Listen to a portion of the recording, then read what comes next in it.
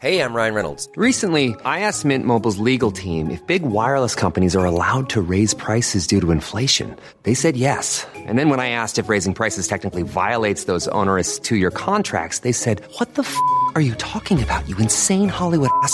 So to recap, we're cutting the price of Mint Unlimited from $30 a month to just $15 a month. Give it a try at mintmobile.com/switch. $45 up front for 3 months plus taxes and fees. Promo rate for new customers for limited time. Unlimited more than 40 gigabytes per month. Slows full terms at mintmobile.com.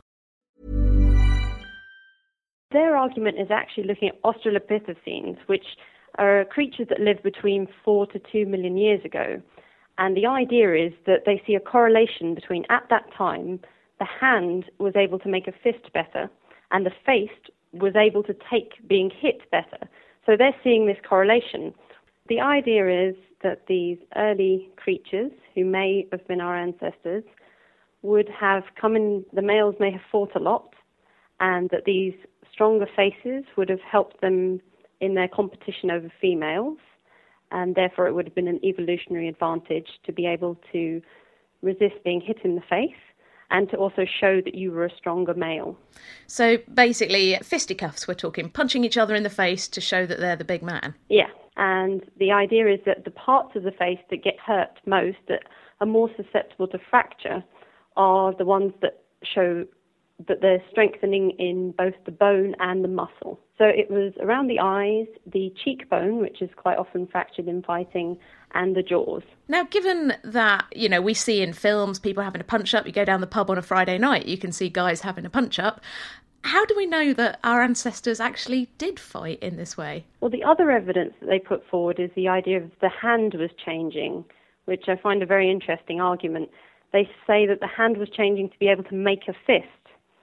At this point in human evolution, the hand was changing quite a lot, but it's thought that it was more to do with changes in the way we moved, that we'd moved out of the trees, and therefore our hands didn't need to be adapted to hold on to branches.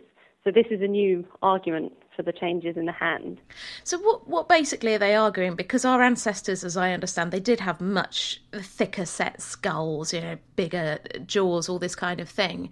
But they're arguing that as our hands got better at punching, our skulls got thinner. How does that work? One of the problems with it is that, as you say, later in human evolution, the more modern face gets less and less robust. So that's one of the things that's been put forward against their idea, because if it was so advantageous, why would we have lost it? And one of the confusing things about the argument is that they do use modern statistics from fights from hospitals, but they're talking about creatures that would have been very different. And also the other possible thing that was a bit strange with them is those creatures would have had quite long arms still. So I'm not sure how good they would have been at boxing. I don't know, give them a few pints down the pub? Yeah, I mean, they would have been able to hit each other in the face, but I'm not sure that would have been the driving force for this kind of anatomical evolution. Today we have the skulls that we see that are very different from our ancestors. Men and women also have very different shaped faces. What are some of the other explanations that could have driven this change in our skulls over time? So the main argument that has been used with human evolution and those particular creatures is that they were dealing with a very tough diet, and therefore they needed these strong muscles and strong bones in the face to deal with bite forces. They needed to crack very hard seeds or nuts, or they needed to process very hard food like very rough, fibrous vegetables. So that's put forward as the reason for this skull shape. And then the differences between males and females is to do with the differences in the male and female mating system. So if you have very large males and smaller females, which they seem to have in terms of body size, it suggests that there was competition between the males. And hence, like, the more rugged guys would get the girls? Yep, and that's how it works in modern ape societies. If you look at gorillas, then they are much larger than the females, and it allows them to gain access to the females and then to pass on their genes and to father many offspring. So it may also explain why we find the rugged action heroes attractive as well? Yeah, definitely, and that's one of the arguments. I mean, they have these very strong brow ridges. So one of the things they say in the article is that you can tell from a man's voice and from the shape of his face how strong he is and how good at fighting he might be. depending if you want a fighter or a lover, I guess.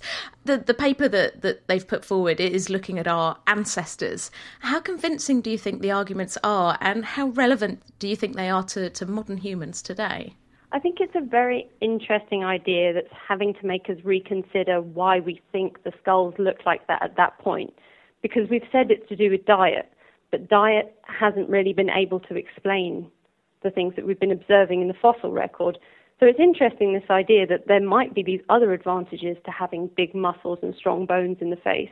And considering what the relationships might have been like, we always thought that people before civilization might have been a bit more at one with nature, the noble savage. So it's interesting, this idea of how our ancestors might have been more violent.